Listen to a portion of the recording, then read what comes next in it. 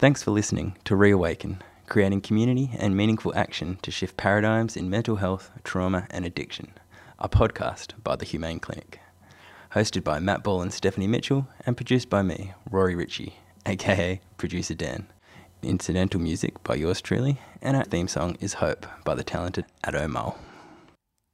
Everywhere people, in every place, all of the countries and each race need your hope. That's what this world is in need. Hope is in the water that sprouts the seed. Hope is the thing that stops you bleed. And hope is the Welcome to Reawaken. Good morning, Stephanie. Good morning, Matt. Good morning, Producer Dan, Rory. Good morning.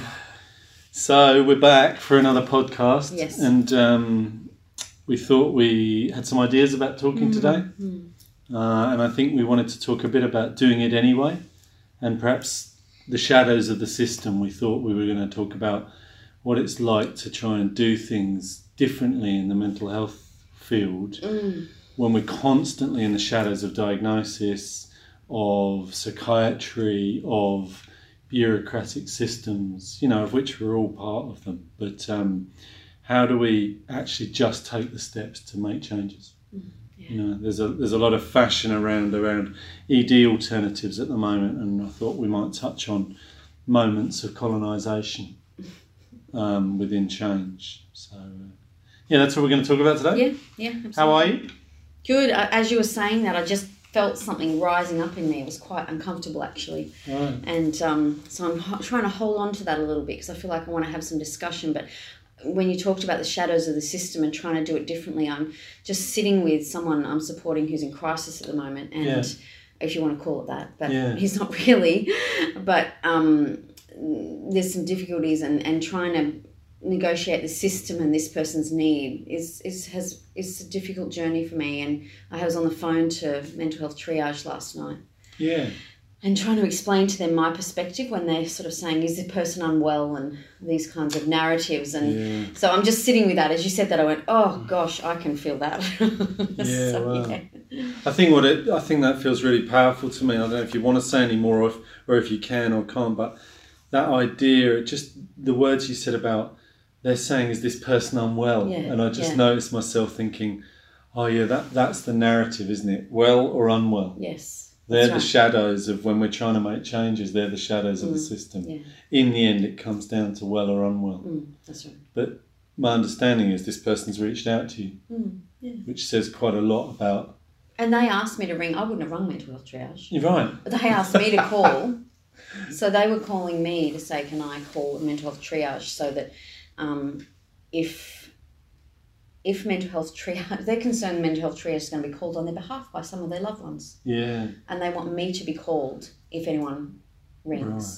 So I wasn't ringing because I was concerned at all. I was ringing to say, look, this person's asked me to kind of say, I'm the first port of contact if anyone contacts you. So, And, just for listeners who are listening who aren't in South Australia maybe or are in South Australia but don't know, but mental health triage is the kind of statutory mental health line if...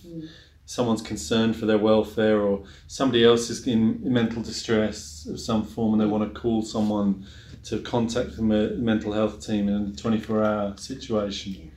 And so I think that, just want to recap on that, it's really important. This person rang you to ask you to ring them, to ring triage, to tell them I can be contacted, rather than just going straight to kind of big emergency responses. That's what she's worried about. But don't send me the emergency responses if my family calls because I'm having a bit of a tough time at the moment, which I am, and that's okay, and I'm fine with it, and we're getting through it.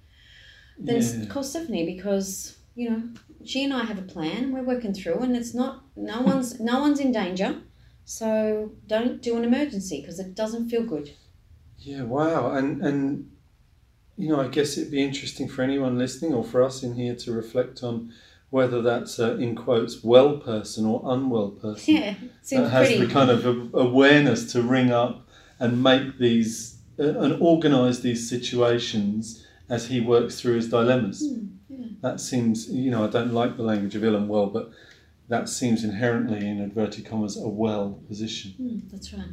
An incredibly skillful well person. Yeah, that's right, yeah. So then we kind of start to think, wow, Why would anyone need to ring the emergency mental health line when he's reached out to organise the response to the current situation? And I think that sets us up beautifully, Steph, for what we were going to talk about today. So, yeah. I'm mindful as well that I just noticed this is...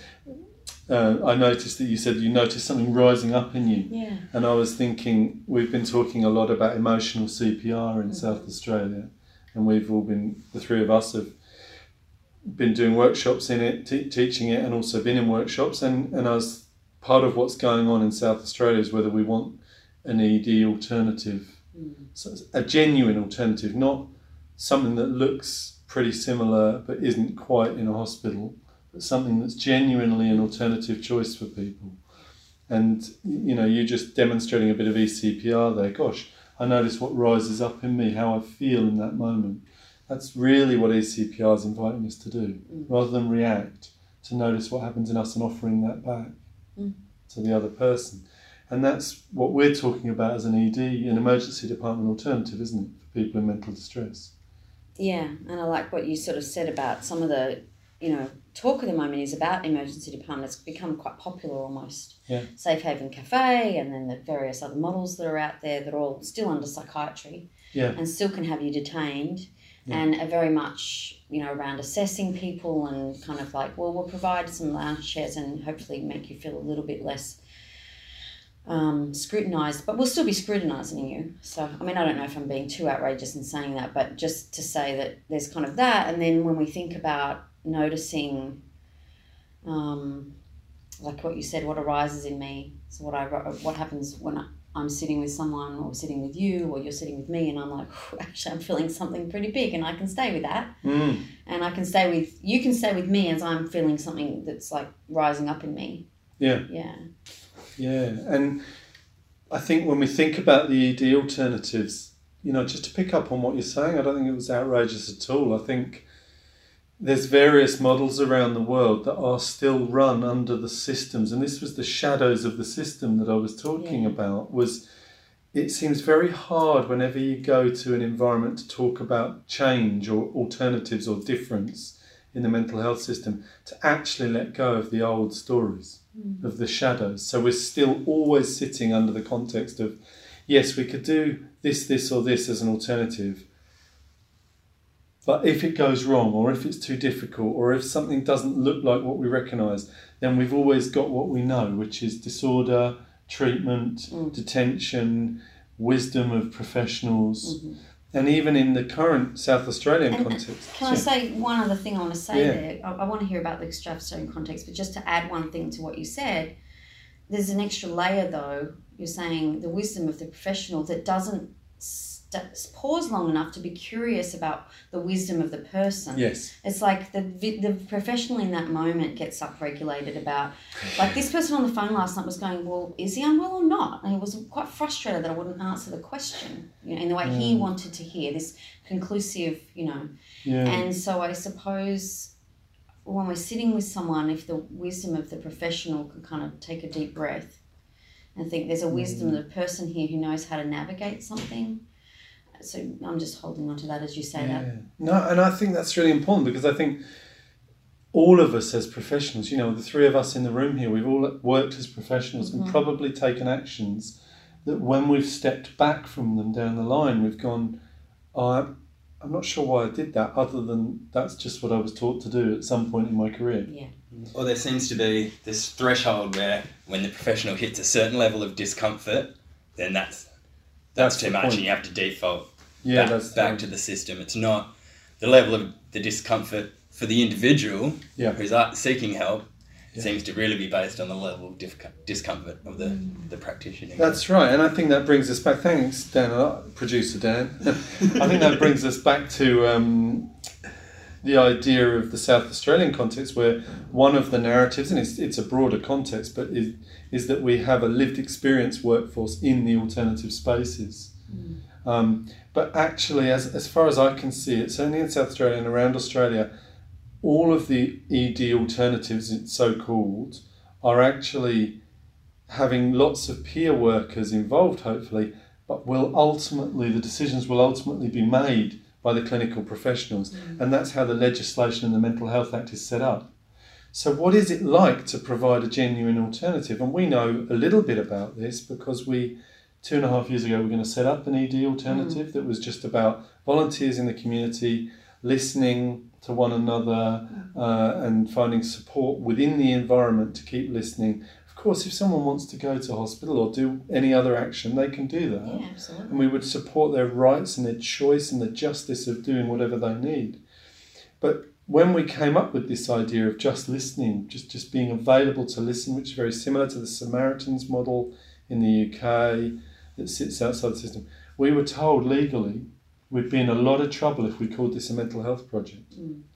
And that's the shadow of the system. There's an unspoken, coveted power and knowledge that says you can do whatever you want so long as we go along with what we know, which is that people are mentally disordered and at some point we know more than them.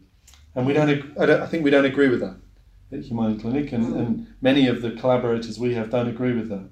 And how do we get that voice out there without always defaulting back to, yeah, Matt, that's fine, don't be too radical, because underneath all that is the mental disorder, so-called. Yeah, that's right. I love Lucy Johnson's work for that reason, because she just doesn't, she's always pointing out to us how we get stuck into it. And when she was stuck in that space, when she was out in Adelaide in Australia this year, I was really enjoyed her challenge. She was very gentle, but she kind of was saying to me, why are you using that terminology, Stephanie? And I'm like, even I'm getting caught sometimes into, well, it's a shorthand. It's easy for me to say it, Lucy, you know? And so I think it's insidious. You know, we're just so programmed. Well, and I think this is really powerful, isn't it? Because it takes us back to where has mental health environments come from and settings and ideologies come from. And there's a lot of people that talk a lot about that. But where's that come from? And then how is that still sort of permeating our narratives now when actually we can also remember where the consumer survivor movement came from, and we can still see that even when that language is still gently seeping into the everyday life, even from people that are challenging it, we can see that we gradually move away from the kind of social justice, civil rights, human rights movements of where, you know, shutting institutions and allowing people to define their own narratives was part of the story from the survivor movement. Yes. And gradually we've not gradually, it's been a bloody juggernaut since then. You know, the DSM has gone into overdrive, and that system to show us there really is mental disorder. Yeah. You know, well, I would say there's mental disorder. There's disorder in my mind at the chaos of the mental health system. But that's not a disease or an illness. Yeah. It's frustration. And so if we return to the survivor movement, we see a real passion in the civil rights.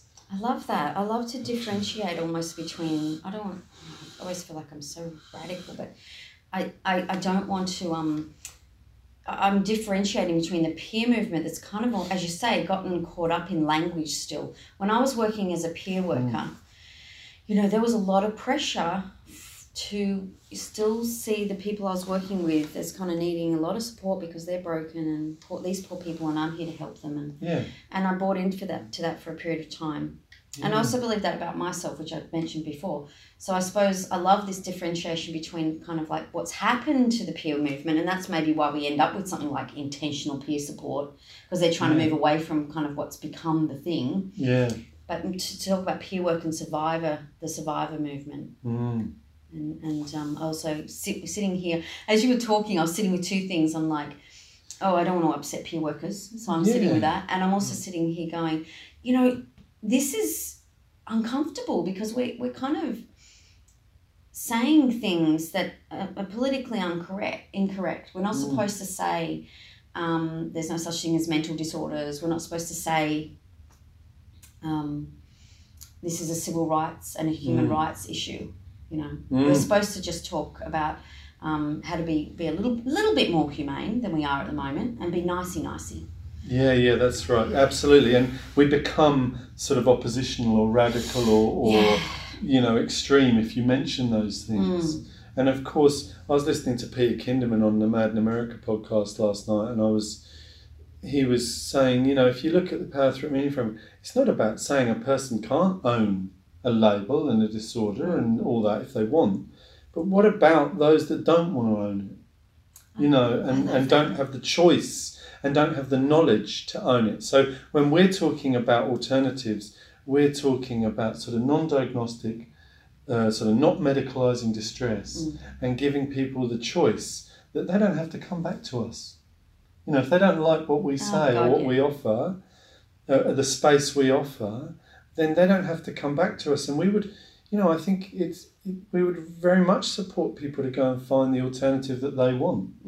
But let's stop talking about alternatives in a pejorative, sort of negative way, that alternatives are somehow radical and slightly maverick. Instead, we could say that there's a range of ideas for a range of people. But at the moment, we don't have many genuine alternatives to the mainstream system. In fact, I would say almost never. Yeah. Do we have occasionally, but almost never. And so I think what we're talking about is, why is that so difficult? And it seems to me that it's in the shadows of the old stories, the old systems. Yeah. And I think after the break, we're going to talk a bit about do it anyway, which is our kind of version of just do it. But we couldn't use that in case Nike thought we were ripping off their headline. Yeah, that's right. It's Nike. Nike, sorry, Nike. You're English. You English people say things in a weird way. I wonder how the Americans pronounce it. I don't know, but that sounded a bit like Monty Nike Python. or You something. English. Yeah. It's like a Monty Python moment for me, slurring my cultural language or something. Yeah. So, producer Dan, anything before we go to a break? No. I'm happy to cruise on out on that Monty Python note. Okay, great. Well, we'll come back after the break and we'll discuss a bit about doing it anyway. Yeah, All great. right, see you.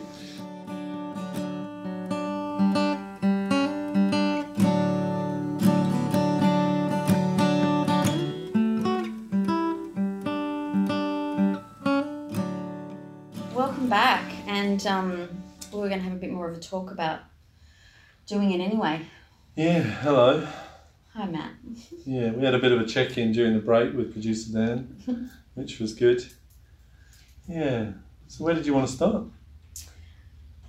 Yeah, I suppose I was thinking before we went to the break, I was thinking about, like one of the things that I hear from people, and we heard it at Reawaken when we had our conference, and we hear it when we're doing talks and when we have film nights here and things, is people sort of say to us, but, I like my diagnosis, my medication works for me, and I feel like you're pill shaming when you say the types of things you say. And I suppose I just want to name that. I really want to put that out there as something that it can be acknowledged, because I think what you said earlier before the break was about, we're just offering an alternative, and people are allowed to find their diagnosis valuable and their, whatever thing that's useful for them. But I also really strongly actually, that we can't soften our message, because they can hear your diagnosis is valid and you're mentally unwell and you should take your pills for the rest of your life. They can hear that 95% of places they go. And if I start having to kind of like take care of everyone's feelings who might value their diagnosis and feel like, I have to be careful not to sound radical or offend people, or they're sort of saying that I'm shaming them essentially. Gosh, well, where does that place me in life? To be able to say the things that are really important to me also. Yeah. So I suppose when you were speaking earlier, I was like, that felt really important to name. And I hope it's heard with kind of the genuineness of like, I legitimately value choice. And people, of course, medication can be helpful sometimes, and for some people, and maybe many people, I don't know. I get to hear the opposite end. I get to hear people who say, I am on multiple medications. I am told I'm broken. I still hear voices. I'm terrified out of my brain. In fact, when I first went to see the doctor, I was only hearing a kind of voice that was sort of telling me a few nasty things, and since they put me on the meds, my voices scream at me all night and I can't sleep. And so I'm just saying, it feels really important to hold the other side Yeah, as a narrative that's very loud. Very loud. I want it to be loud. I don't want to quieten my voice because I might offend someone. Yeah, look, I think that really clears it up, because that's the thing. We're not commenting on any individual's choices. We're just hoping to offer those choices, and we're by no means the only people. There's people all around the world wanting to offer these choices, and a lot of reawaken, which is why we've got to this podcast. We held this 5-day conference in Adelaide with people from England, America, New Zealand, across Australia, First Nation people from Australia, traditional owners welcoming us. This event that said, what if we reawaken to our spirit?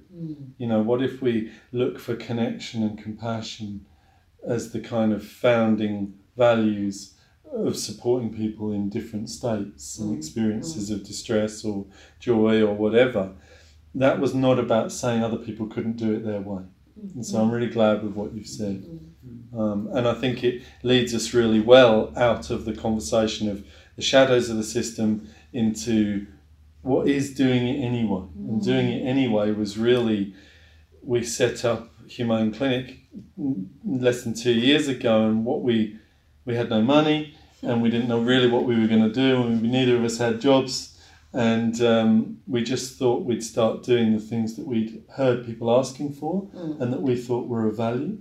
Yeah, and it took some courage. You know, I've been reflecting, I really have been reflecting on what we did and how we did that, and some of the things that, I see other people doing when they're being just doing it, even though there's like a lot of pressure to not. Yeah.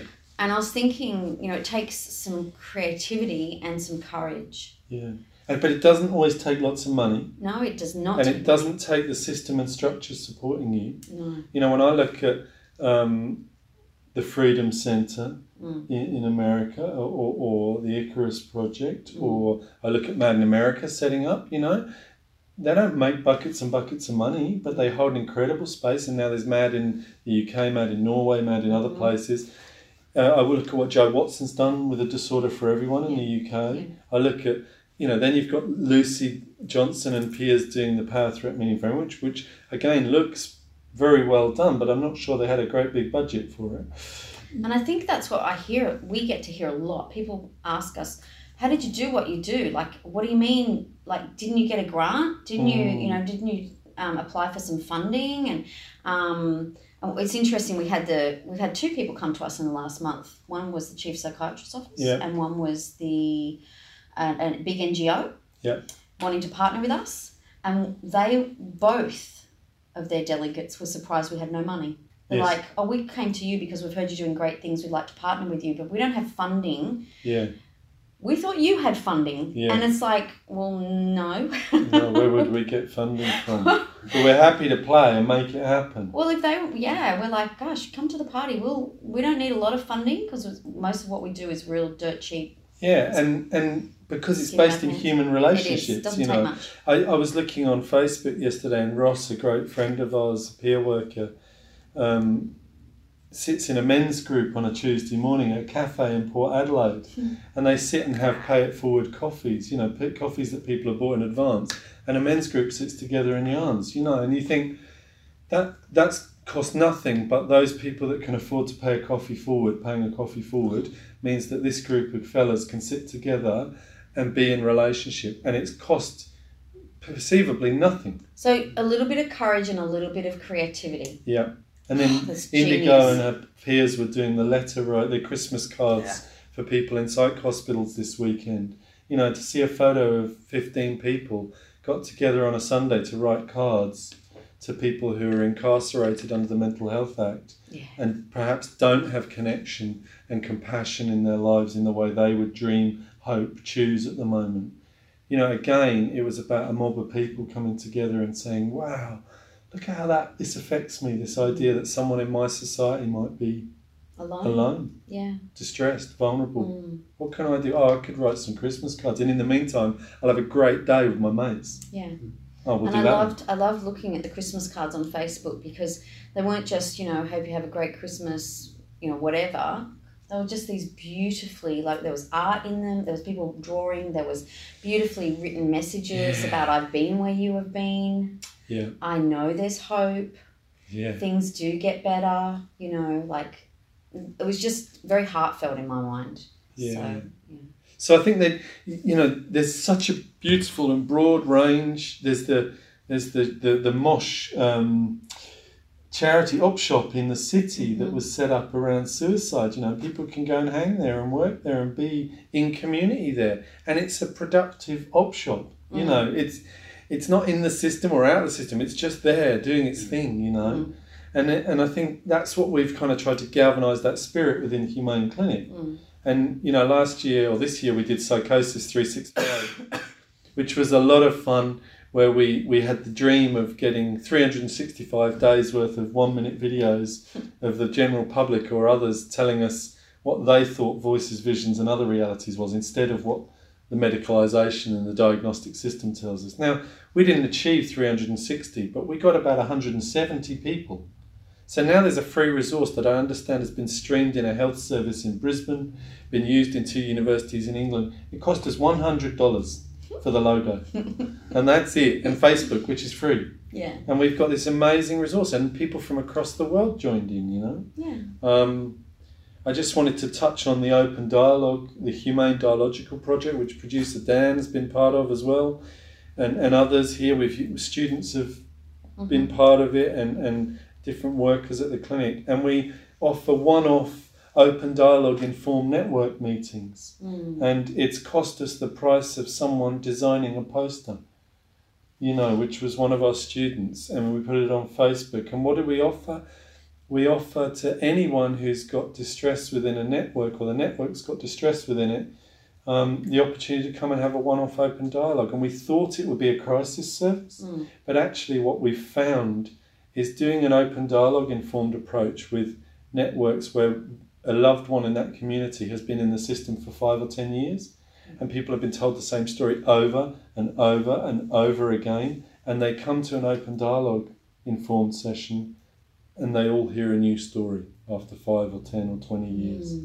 And so one session, it's not perfect because it's not ongoing open dialogue, but we're offering a space of holding for that network to hear new narratives, new dialogues. Yeah. And what we often hear is that the dialogue is the thing. The new thing that's heard is that the person who's deemed to be the problem isn't the problem. That everyone in the system has a problem, and that everyone's struggling with something, and everyone cares about each other. Yeah. You know. Yeah. And we wanted to set up an open dialogue project, but we realised people can't afford it. Yeah. And we don't really want to charge what it would cost. So we set up two therapists in a room for an hour and a half is expensive. Yeah, so we do a one-off free session. Yeah. Happy days. So you kind of, I'm thinking about the 3 things. That's something, you know, I've talked about courage and creativity, but I also think there's something about passion. You know, like I think to do the things you have to harness the passion you've got, and then sort of find some way to make it go past the obstacles that are in your way. Yeah, and I think that was a big part of our Do It Anyway model, wasn't it? Yeah. Is that we would like to run a free open dialogue service all the time. Yeah, and for as many families as one. And that was a frustration. Yeah. Because we're just like, there's a need. It's so sad, and it sort of tugs at us that we see this. We sometimes see clients one-on-one, but we also know that there's families suffering, and so it's like this tug, and yet how can we do everything that needs to be done? Yeah. And it was like, well, we could do one thing. We could do this small thing. Yes. Yeah. And then you set up the Beyond the Shadows of Trauma group, which has just been a free group that people can come along to. And now a student psychotherapist has taken on running that. Yeah. You know, so again, it was born out of passion, out of courage, and a sense of, why isn't this available somewhere? I know. Okay, well, we can't do it on a broad scale for everyone in South Australia, but we can offer a little bit in our patch. I just think it's so fascinating when you talk about, I know we have to end soon, but when you talk about why isn't it done, I think that's the thing, the group, the way the group's led is, I often have people sort of say, what do you mean you're not doing skill building or, you know, sort of like techniques or whatever, and it's a very much a group that's focused on relationship. Yeah. And and understanding experiences. So we stay with the experiences that are here right in the room, we stay with relationship. And I'm like, wouldn't that be beautiful if that was in every community? People got to come and talk about things. We are never allowed to talk about our trauma, in the big wide world. You have to see a therapist for that. Well, here's a group of people who are all willing to come. It's not a therapy group, it's just a support group. Yeah. So that's right. It's doable. Yeah, so I think our message here, or our narrative here, is that it is possible. And what's the possible within your own community in terms of doing something that's meaningful? And what do you have passion for? What do you have, and courage? Yeah. Producer Dan, I wonder if you've got any reflections No, just to bring us together.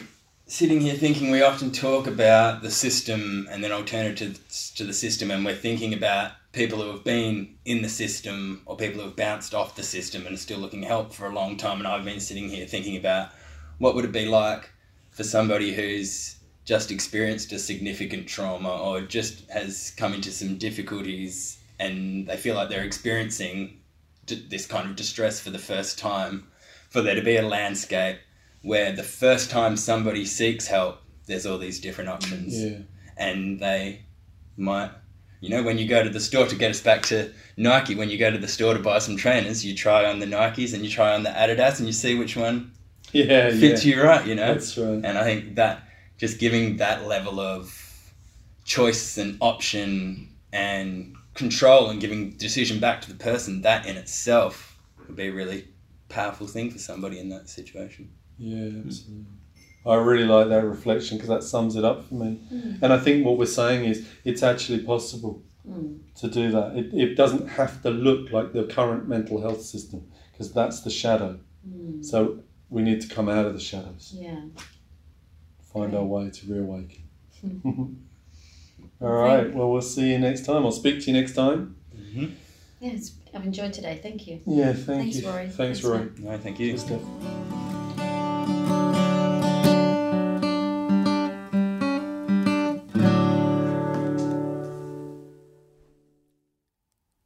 Everywhere people, in every place, all of the countries and each race need your hope. That's what this world is in need. Hope is in the water that sprouts the seed. Hope is the thing that stops you bleed. And hope is the irie in the weed. So give hope and live hope. And when your kids are hungry, feed them hope. If the system bleeds you dry, have hope. If the situation makes you cry, have hope. Cause now it's time to dry your eyes and hope that that'll keep your dreams alive. I hope that you hope, cause everyone's future is resting on your hope. Can take the worst thing and turn it around. Hope can find the lost that was not to be found. Hope can make the loser them start gaining ground. And hope can turn your pennies right back into pounds. Cause hope can be rebuilt even when it's been killed. And if you believe, your hope will be fulfilled. But people lie just to raise your hope, just to make you think that they're helping you cope. They're selling you eggs without no yolk. They're wearing you down until your will is broke. This ain't real hope, they don't feel hope. They real hope and deal hope and turn it into false hope. Then we give up on this world like it's a sinking boat. We let each other drown instead of flinging the rope. We're turning the place into some kind of joke.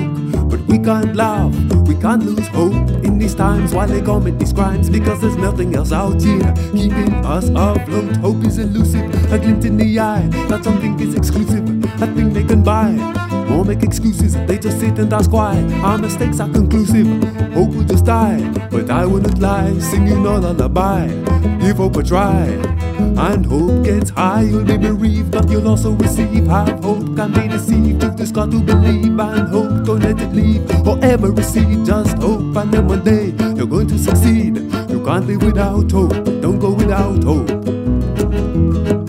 Don't doubt, hope will keep you warm when you're shivering with cold. Hope will make you young when you're tired and old. Hope can make a bright man hearty and bold. And hope can find the truth that has never been told.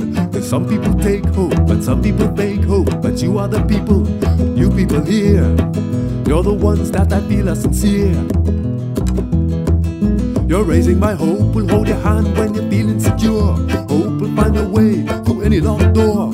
Hope will give you guidance when you're feeling unsure. Make a point to the wise, even when there's a flaw. Hope will fill your belly when you think you need more. Stop disease when there isn't a cure. Hope will do it all, and so much more.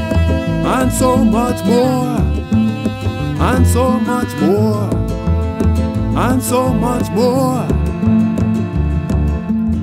Hope will do it all,